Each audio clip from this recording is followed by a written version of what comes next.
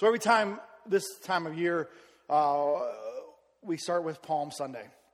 And this day marks the triumphal entry of Jesus into Jerusalem. And if you're like anything like I was as a kid, when I first heard we were going to Palm Sunday at church, I was like, finally, someone was going to tell me what the lines on my hand meant. You know, I was excited about it. I soon found out there were no fortune tellers at church to read my palm. It was something totally different, and so I got it now. But what I want to do today is I really want to ask myself again, and I want to ask you, as we come into this week, are we truly going to enter into this story, or just another Sunday, or just another week in our lives? Because it's really easy to sit back. I think for Easter is like that for many of us. We all kind of go through the motions from time to time. We get dressed up, right? You and your family show up to this building or a building like it. Maybe you take some photos together as a family, but then you leave that place and you're back to your real life, and the story has very little impact on you anymore. And essentially, we're just doing life, and that's what's shaping us, our life and our circumstances, and we've done lots of Easters that way, and it's easy just to kind of move right past it. But what I really like to do is I'd like us all to enter into this story one more time, if we saw ourselves as a part of the story. So I want to look at two scenes from the last week of Jesus' life. And we're going to go through them, and we're going to ask questions of those scenes. And one of the things that Brian McLaren does in his book is at the end of each chapter, he asks the reader, what's one thought? What's one idea from today's story that intrigued you or provoked you? What is something that disturbed you, challenged you, encouraged you, warmed you, or warned you? What helped you or surprised you in the story? So my hope for each of us today is that we have a response to one of those questions. And so look with me at Luke chapter 19. We're going to start in verse 28. It'll be on the screen behind me. I'll be reading from the Message version. Verse 28 says, after saying these things, Jesus headed straight to Jerusalem. When he got near Bethphage and Bethany at the mountain called Olives, he sent off two of his disciples with instructions. Go to the village across from you. As soon as you enter, you'll find a colt tethered, one that has never been ridden. Untie it and bring it. And if anyone asks you what's going on, what are you doing, say, well, his master needs him. The two left and found it, just as he said. As they were untying the colt, its owner said, what are you doing untying the colt? They said, his master needs him. And so they brought the colt to Jesus. Then throwing their coats on its back, they helped Jesus get on. As he rode, the people gave him a grand welcome, throwing their coats on the street. Right at the crest where Mount Olives begins its descent, the whole crowd of disciples burst into the enthusiastic praise over all the mighty works that they have witnessed. Blessed is he who comes, the King in God's name. All's well in heaven, glory in the highest place. Some Pharisees from the crowd told him, teacher, get your disciples under control. But he said, if they keep quiet, the stones would do it for them, shouting praise. When the city came into view, he wept over it. If you had only recognized this day and everything that was good for you, but now it's too late. In the days ahead, your enemies are going to bring up their heavy artillery and surround you, pressing in from every side. They'll smash you and your babies on the pavement. Not one stone will be left intact. All this because you didn't recognize and welcome God's personal visit. Going into the temple, he began to throw out everyone who had set up shop, selling everything and anything. He said, it is written in Scripture, my house is a house of prayer, and you have turned it into a religious bazaar. Hosanna, often heard in these verses in different texts, means save us now. So they're essentially saying that our salvation has come, that sort of thing. And Jesus paints the first scene, and it's a messianic picture. It's the climatic moment of all Jewish history coming together as this Messiah enters Jerusalem. He's fulfilling the prophecy that we read earlier in Zechariah chapter 9 that said, shout and cheer, daughter Zion. Raise the roof, daughter Jerusalem. Your king is coming. It was a scene that was normative for kings of the ancient times to come into that kind of procession, to come riding on a donkey or a colt. So it was a messianic prophecy that Jesus was fulfilling. He knows what he's doing. He's coming in from the east. So if you picture Jerusalem like Bryson City, Jesus is coming from the Silva area, and he's entering into the city. But there's another procession happening at the same time coming from the west, let's say Robbinsville area. And there is the oppressive army of Rome, which enforces the theory that nothing good comes from Robbinsville. Just kidding. Hey. But coming from the west was Pilate, right? Pilate is the governor of this area of Rome, and his procession looks very different. This is from author and theologian Marcus Borg, says this: 2 processions entered Jerusalem on a spring day in the year 30. One was a peasant procession, the other an imperial procession. From the east, Jesus rode a donkey down the Mount of Olives, cheered by his followers. Jesus was from the peasant village of Nazareth. His message was about the kingdom of God, and his followers came from the peasant class. On the opposite side of the city, from the west, Pontius Pilate, the Roman governor of Judea and Samaria, entered Jerusalem at the head of a column of imperial cavalry and soldiers. Jesus' procession proclaimed the kingdom of God. Pilate's proclaimed the power of the empire. The 2 processions embody the central conflict of the week that led to Jesus' crucifixion. Pilate's military procession was a demonstration of both Roman imperial power and Roman imperial theology. It was the standard practice of the Roman governors of Judea to be in Jerusalem for the Jewish festivals, to be in the city in case there was trouble. Imagine the imperial procession arrival in the city.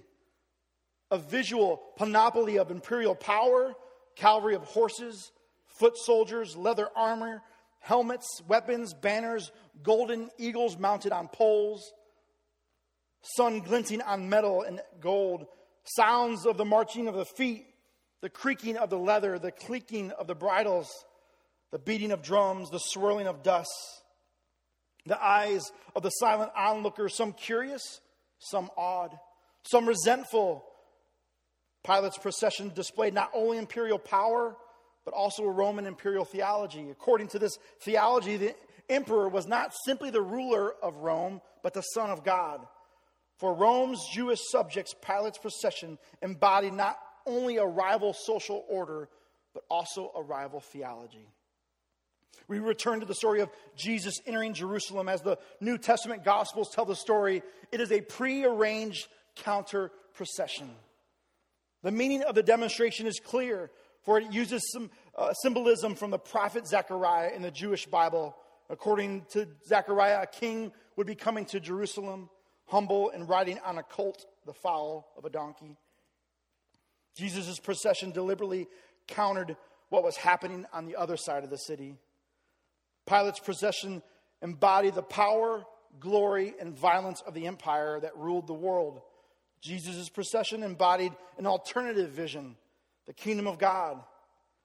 This contrast between the kingdom of God and the kingdom of Caesar is central not only to the Gospels, but to the whole story of Jesus and early Christianity.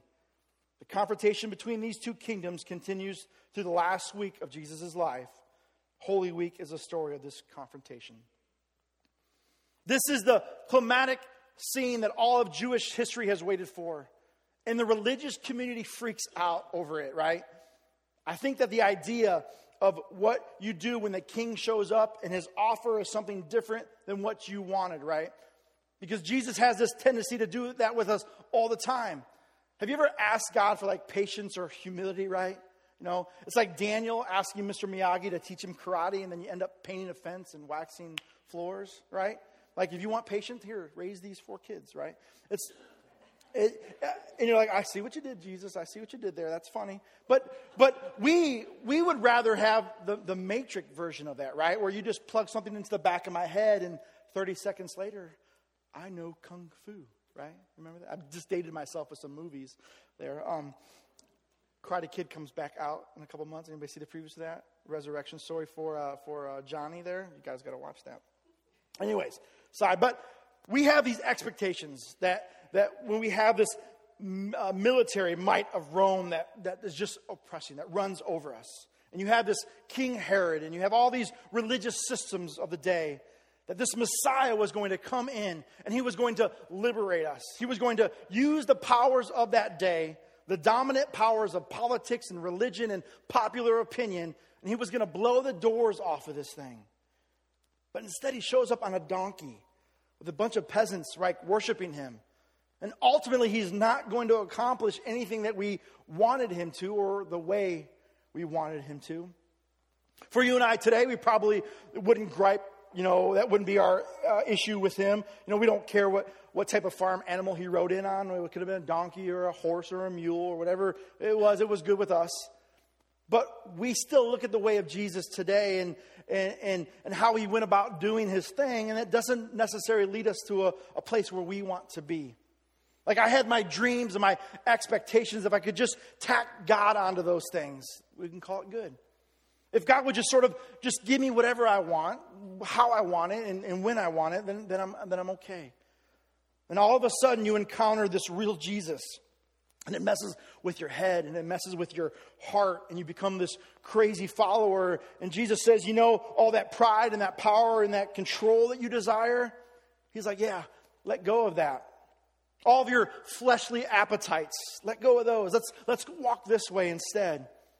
But we say, Jesus, everyone else though is doing it. He's like, yeah, I know. But if you're going to follow me, we're going to do it this way. And you and I, like today, are left with a decision to who we will follow. And what do we do with that question? And that's what Jesus is asking as he enters into the city riding a donkey, leading this peace march. He asks the questions, what king, what empire, what power is going to shape your soul and your life? And when he breaks into your life, it's in this way that's transformative. It critiques our pride. It critiques our wants and desires. And he shows up with this kingdom that is upside down. This other way of life. This new path, this new trail, this new road, a third way that Brian McLaren would refer to it as. And you're like, what are you thinking, Jesus?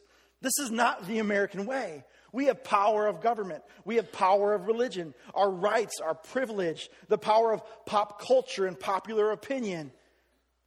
And you're not going to want to resist any of those if you're really wanting to change anything. But instead, he picks this crazy third way. And one writer would put it, the way that we follow him is this way of risky love. Love and peace and weakness, humility, serving, giving. And we're like, I don't get it. All right, we're going to cut scene. Go to number 2. Turn with me to Luke 23. That was the first scene. Here's the second one. A couple of pages later, we get this other scene, the moment where these processions come together. There's been a trial. Jesus had been arrested and his disciples have abandoned him. His trial before the religious community, which has said that he has blasphemed and he's done all this stuff. And then he went on trial and they put him before Herod and they said, Herod, you need to judge him. And Herod sends him to Pilate. And now he's standing face to face with the governor of the region of Rome. Starting in verse 23, it says this. So the whole council got up and took Jesus to Pilate. They brought accusations against him. We have observed this man leading our nation astray. He has forbade us to pay our taxes to Caesar. He claims to be the anointed one and the king himself. Pilate says, are you the king of the Jews? Jesus says, it's as you say. Pilate turns to the chief priest in the crowd and says, I find this man guilty of no crime. The people say he has been stirring up discontent among the people all over Judea. He started up in Galilee and now he's brought his brand of trouble all the way to Jerusalem. Pilate says, just wait a minute. This man is from Galilee? And so when Pilate learned that Jesus was indeed Galilean, which meant he was officially under Herod's jurisdiction, Pilate sends him to Herod, who was currently in Jerusalem. And Herod was fascinated to meet Jesus, for he had heard about him for a long time. He was hoping he might be treated to a miracle or two. Perform for me, Jesus. He interrogated Jesus for quite a while, but Jesus remained silent, refusing to answer Herod's questions. Meanwhile, the chief priests and religious scholars had plenty to say, angrily hurling accusations at Jesus. Verse 11, eventually Herod and his soldiers began to insult Jesus, mocking and degrading him. They put expensive clothing on him and sent him back to Pilate. This ended a long-standing rift between Herod and Pilate. They became friends from that day forward. Pilate assembled the chief priests and other Jewish authorities. You presented this man to me as a rabble-rouser, but I examined him in your presence and found him not guilty of the charges that you have leveled against him. Herod also examined and released him to my custody. So he has done nothing. He hasn't done anything deserving the death penalty. I'll see it that he is properly whipped and then let him go. For it was a custom of Pilate to set one prisoner free during the holiday festivities. Verse 18, the crowd says, away with this man, free Barabbas instead. Barabbas had been imprisoned after being convicted of insurrection he had led in Jerusalem. He had also committed murder. And Pilate argued with him, wishing he could release Jesus. In verse 21, but they wouldn't be silenced. The crowd shouting, crucify him, crucify him. You look at this crowd and how quickly they change their minds. You and I, we change our opinions over time. We change from year to year. And so as you come to this Holy Week, the question is what is your opinion of Jesus now? What crowd are you in? Obviously, none of us would say that we want to be in the crowd that would yell, crucify him. But yet, we yell it differently. We yell it by taking a few steps back from following Jesus. Rob Bell calls it the dust of a rabbi, that you would follow so close to your teacher that the dust that he would kick up would get all over you. But many of us, we don't want to get our nice church shoes dirty. We don't want to get mud on our designer jeans, because truly following the way of Jesus, well, that might cause tension and lead to awkward conversations at Thanksgiving with the family. And so we remain silent. And that silence is deafening. So you think about where you were last year or the year before that. I want to know where you are today. Where are you entering in this story from? There is a simplicity to following Jesus that is not complicated, but extremely difficult. You've heard this quote by G.K. Chesterton that says, it's not that Christianity has been tested and proven wrong. It's been tested and proven hard. Therefore, it remains untested. There is the power of popular opinion that still exists today and still threatens Jesus. Because essentially we want to see the way of Jesus less cross-like, right? Like we want to cross with cushions and Velcro straps so we could take it off easily. And so we fight with one foot planted safely in our religion, safely engaged, but safely enough so we don't get wrecked by following Jesus. The other foot's planted in a place where we can be accepted, popular, unconfrontational. And what happens when we are the type of people who will have one foot behind Jesus and one foot in the world? We end up being the people who that day shouted, crucify him.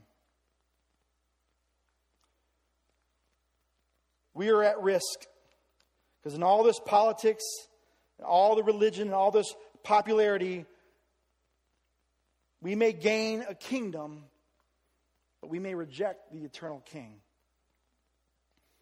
And so it's everything about this story that jumps the walls of history and enters into 2018. Bryson City, the Grove Church, your life, my life, and begins to do this crazy thing. And it critiques us, and it convicts us, and it comforts us, but it also confuses us at times. And confusion in this moment is okay because Jesus, following him isn't a simple equation. This is spiritual formation. And there are times of confusion and doubt for you and I. But he says, let yourself enter into this story. Enter into this journey. Let the story in the Spirit wreck you in the most beautiful way. Because you have a God who loves you. Who died on a cross because of that love for you. Who defeated death and rose from the grave because of that love for you. Personally And collectively, you have a king whose unpopular way of life will one day be the norm in the kingdom, where love and peace will determine the culture and the climate, where the powers that will be will one day cease. A king who had everything to do with loving God and loving your neighbor and loving your enemies, no matter who it was, no matter what the cost was for you. And if you doubted him, you could look at the wounds and saw that he meant it. And it's that king who invites us today to enter into the story of resurrection. And so today, I want us to enter into the story one more time. This is chapter 32. Let's imagine ourselves just outside Jerusalem. We are with Jesus and his band of disciples early on a Sunday morning. Jesus has walked away many a mile since he taught us that day on the hillside in Galilee. He has told many a parable, answered many a question, and asked even more. Earlier this morning, he did something really strange. He sent 2 of our number into town on the Mount of Olives, which overlooks Jerusalem from the east. He said they would find a donkey's colt tied to a tree. The 2 disciples should untie it and bring it to him. And if anyone asks about it, they should simply say, "The master needs it." That was exactly what happened. And they brought Jesus the colt. The colt, of course, didn't have a saddle. And so we took some of our coats and we put them on the donkey. And then we lifted Jesus up upon it. And we started down the road that led to Jerusalem. So now we walk with him. At first it's quiet, with only the sound of the donkey's hooves clomping on the road. The wind blows through the olive trees, and we don't have any idea what he has planned. And then we hear something up ahead. What is it? A crowd is gathering. Children are shouting. Palm branches are waving. People are taking their coats and spreading them on the dusty road to make a lavish, multicolored carpet, as if Jesus were a king being welcomed to the capital. More and more people join our parade as we descend the hill. Eventually, we feel our confusion giving way to excitement, and we shout and dance and praise God together as we descend the road that leads to Jerusalem. Our voices echo across the valley. Blessings on the King who comes in the name of the Lord, we shout. Peace in heaven and glory in the highest heavens. Some Pharisees who have been part of the crowd are getting uncomfortable. They rush up to Jesus and sternly warn him that this is dangerous, that he should order us all to be quiet. They worried that proclaiming Jesus as king will be seen as a revolutionary act.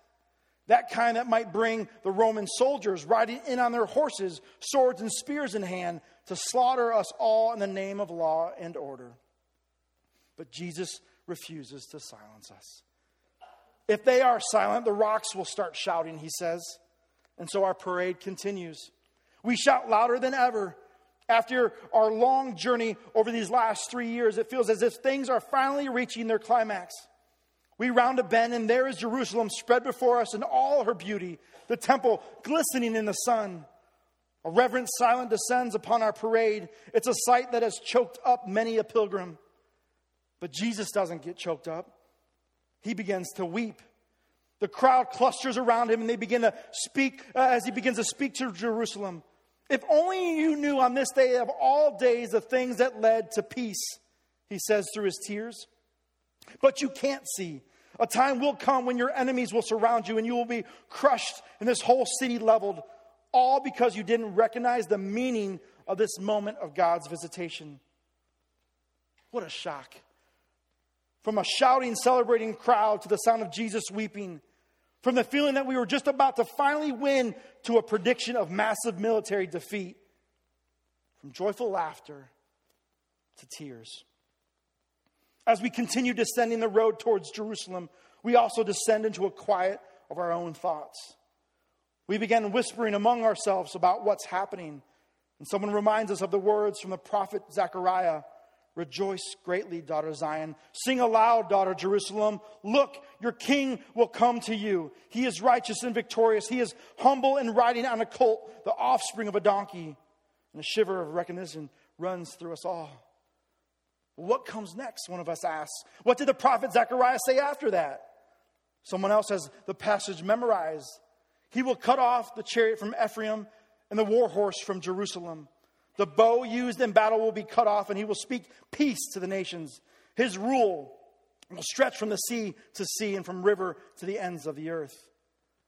And suddenly we feel the full drama of this moment. We recall another parade that frequently occurs on the other side of Jerusalem. Whenever Herod rides into the city in full procession from his headquarters in Caesarea Philippi, he enters not on a young donkey, but on a mighty war horse. He comes in the name of Caesar, not in the name of the Lord. He isn't surrounded by a ragtag crowd holding palm branches and waving their coats, but he's surrounded by chariots, accompanied by uniformed soldiers with their swords and spears and bows held high. His military procession is a show of force intended to inspire fear and compliance, not hope or joy. And so the meaning of this day begins to become clear to us. Caesar's kingdom, the empire of Rome, rules by fear with threats of violence, demanding submission. God's kingdom, the kingdom of heaven, rules by faith with a promise of peace, inspiring joy. Jesus' tears are telling us something, that he knows that our leaders aren't going to listen to him. They're going to respond to Caesar's violence with violence of their own. And that's why Jesus just made that dire prediction. Our minds are reeling with this realization as Jesus leads our little parade into Jerusalem and straight to the temple. There he causes a big scene. He drives out the merchants who sell animals for sacrifice. He drives out those who exchange foreign currency for temple currency. Again, we know that there is great meaning in his actions. He's again challenging assumptions about the necessity of sacrifice and about the need for opulent temples and all they represent. This time he links together quotes from two of our greatest prophets, Isaiah and Jeremiah. My house will be a house of prayer for all peoples, Isaiah said, but you have turned it into a hideout for crooks, Jeremiah said. It has been quite a day. A Sunday we'll never forget. The beginning of a week we'll never forget. What a wild mix of emotions. What a collective of drama and moments. As we fall asleep, we ponder this.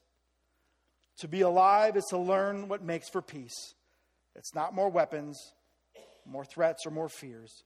It's more faith, more freedom, more hope, more love, more joy. Blessed is the one who comes in the name of the Lord. I want to invite the band up.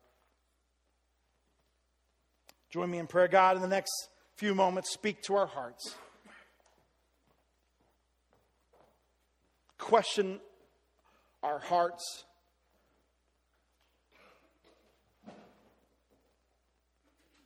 What do we think of Jesus today? What crowd are we in? What story do we believe? What power have we put our faith in? Challenge us, critique us, convict us, comfort us. And if need to, confuse us. Cause chaos that eats at us, that makes us want to strive, it gives us drive to follow you, to know more of you. God, as we enter into this story, as we enter into this Holy Week, it begins today. Speak to us in the silent. In your name I pray.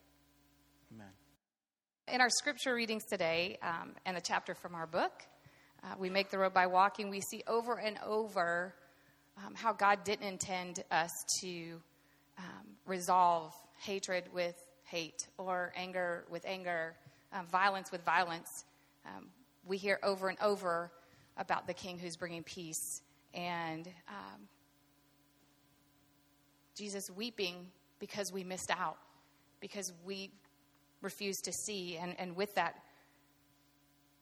we caused suffering for so many. If we can see, if we understand that it's through peace that we can really begin to live, we can begin to understand the true meaning of his sacrifice.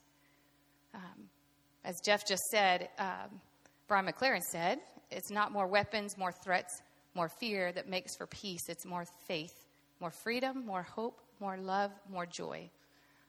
Blessed is one who comes in the name of the Lord. When I was reading over this weekend, and as Braden said, when you come back from Guatemala, I think many different things always make you think of those different things. But the journey of the disciples reminded me of our journey on our trip when we arrived in Guatemala. And we were all really very excited about the things that were happening, but also unsure. And things changed really quickly from excitement to getting on a chicken bus and driving really late into the night and being sick and all the different things that happened to just insecurity and different things. We didn't know where we were going. It was kind of challenging. But with us was this man who's pretty amazing, and Jody talked about him last week, Andres, and he is just incredible. And through all of these different things, he was steady. He was calm and quiet and sure and prayerful. And he knew the importance of trusting God in everything that he does. And while we gave into our emotions of our circumstances so often, whatever they were, whether it was joy or insecurity or tears, he just wore them. He embodied them. While he worked and shared and was generous and kind and caring, his face bore the pain of his people. He served and he did it with his whole heart, his whole body. While our entire group felt the pain of our struggles and cried with him, and tears were there knowing that things weren't the way we wanted them to be. Sometimes anger. But with him, it was different. His tears, even when he had them, were with a knowing heart. He knew God's heart, and he knew that God would provide, and God did so many times. His faith provided him with a freedom beyond anything that I have ever known or experienced.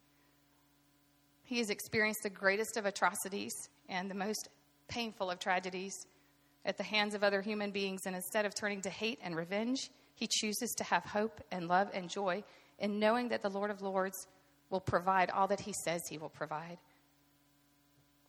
While we were there, we were part of what I know was a miracle and an answer to prayer, because Andres said, "Come and pray and my God will answer." And he did. He could have chosen anger at the situation, but really he couldn't, because he knew God's heart. He knows the abundant love of God and the faithfulness of the Father, and he chooses to live that each day. And because he knows that, and he knows it's God's heart, he knows he has to share that with others. But back home, it's a little bit harder. People want to quiet you down if you cheer too loudly for God, or if you get too involved. We're just going to pray about this. They want to blame people for things that hurt, and they want to hurt others as well. But today, Palm Sunday, is our reminder to be present, to remember who Jesus is and what he has called us to be. The hope he brings is for each of us.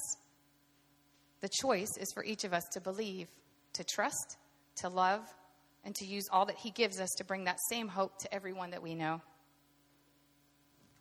Please listen to this song, and we'll do our giving moment.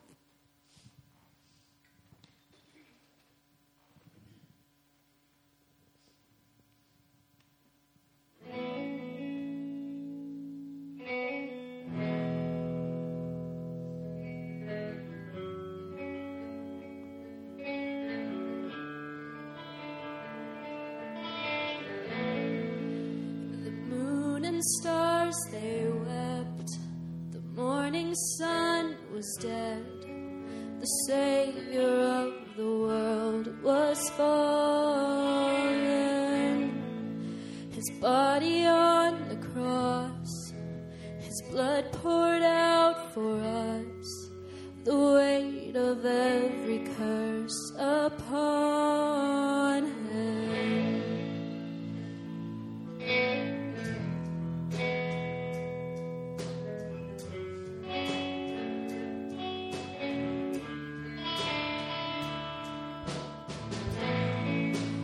Final breath he gave as heaven looked away.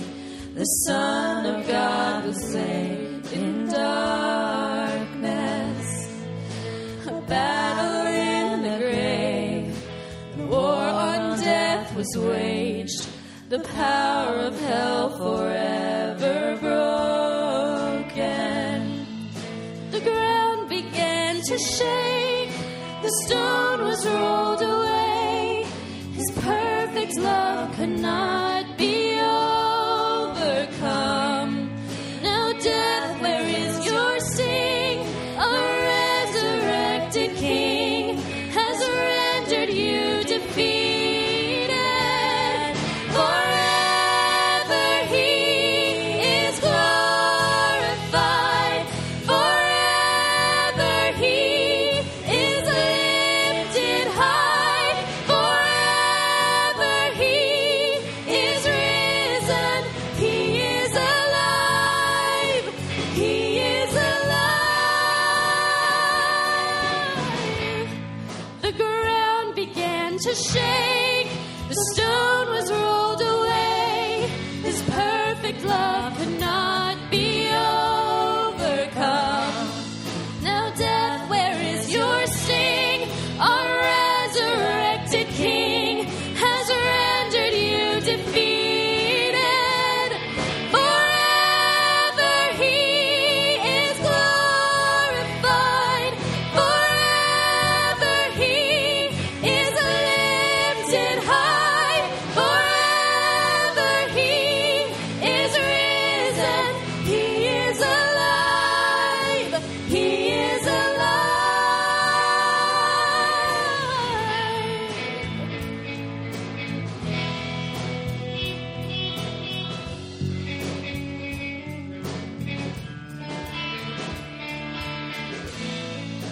We sing hallelujah. We sing hallelujah. We sing hallelujah. The Lamb has overcome. We sing hallelujah. We sing hallelujah. We sing hallelujah. The Lamb has overcome. We sing hallelujah. We sing hallelujah. We sing hallelujah. The Lamb has overcome. We sing hallelujah. We sing hallelujah. We sing hallelujah. The Lamb has overcome.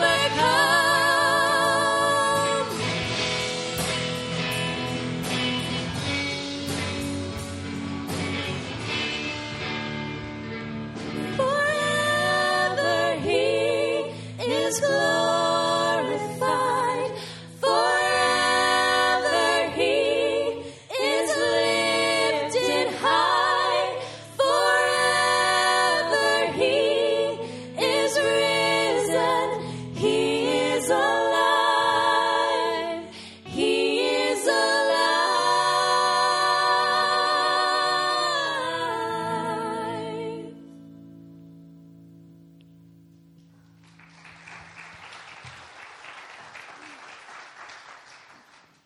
If I can get my friends to come up with baskets, we will pray and take up our offering.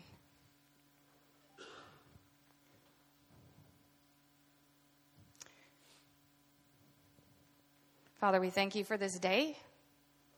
We thank you for this church, and we thank you for who you are. We thank you for your Son and the gift of freedom to experience all that is you and to share that with others through the many gifts that you've given us. We thank you for this community who loves you and wants to serve you, and we pray you will bless the efforts of every person here. Help us to trust you and be willing to step up and step out to serve more. Father, bless our offering. May we give freely and confidently, knowing that you will multiply our efforts and use our giving to bless this church and our community in amazing ways. We love you and we thank you. Be with us as we go out this week. In Jesus' name, amen.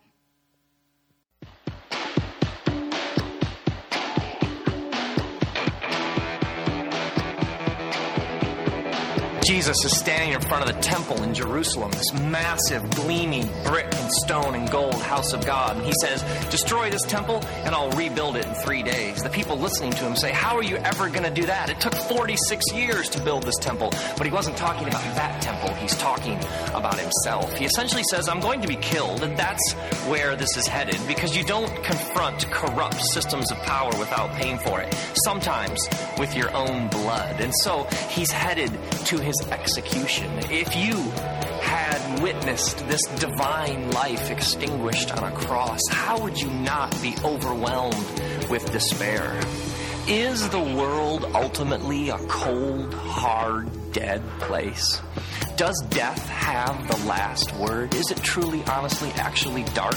And so whatever light we do see, whatever good we do stumble upon, are those just blips on the radar, momentary interruptions in an otherwise meaningless existence? Because if that's the case, then despair is the only reasonable response. It's easy to be cynical. But Jesus says, destroy this temple and I'll rebuild it. He says that his execution would not be the end. He's talking about something new and unexpected happening after his death. He's talking about resurrection. Resurrection announces that God has not given up on the world, because this world matters, this world that we call home. Dirt and blood and sweat and skin and light and water. This world that God is redeeming and restoring and renewing. Greed and violence and abuse, they are not right and they cannot last, because they belong to death, and death does not belong. Resurrection says that what we do with our lives matters. In this body, the one that we inhabit right now. So every act of compassion matters. Every work of art that celebrates the good and the true matters. Every fair and honest act of business and trade, every kind word. They all belong, and they will all go on in God's good world. Nothing will be forgotten. Nothing will be wasted. It all has its place. Everybody believes something. Everybody believes somebody. Jesus invites us to trust resurrection, that every glimmer of good, every hint of hope, every impulse that elevates the soul is a sign, a taste, a glimpse of how things actually are and how things ultimately will be.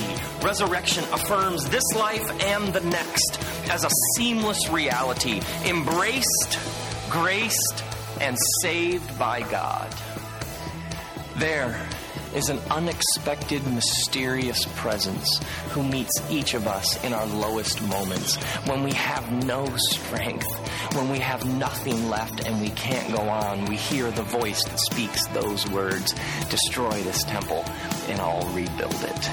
Do you believe this? That's the question Jesus asked then, and that's the question he asks now. Jesus' friends arrive at his tomb and they're told, he isn't here. Well, you didn't see that coming, did you? He isn't here, and there's nothing left to fear, and nothing can ever be the same again. We are living in a world in the midst of rescue with endless, unexpected possibilities. They will take my life and I will die, Jesus says, but that will not be the end. And when you find yourself assuming that it's over, that it's lost, gone, broken, and it could never be put back together again, when it's been destroyed and you swear that it could never be rebuilt, hold on a minute, because in that moment, things will in fact have just begun.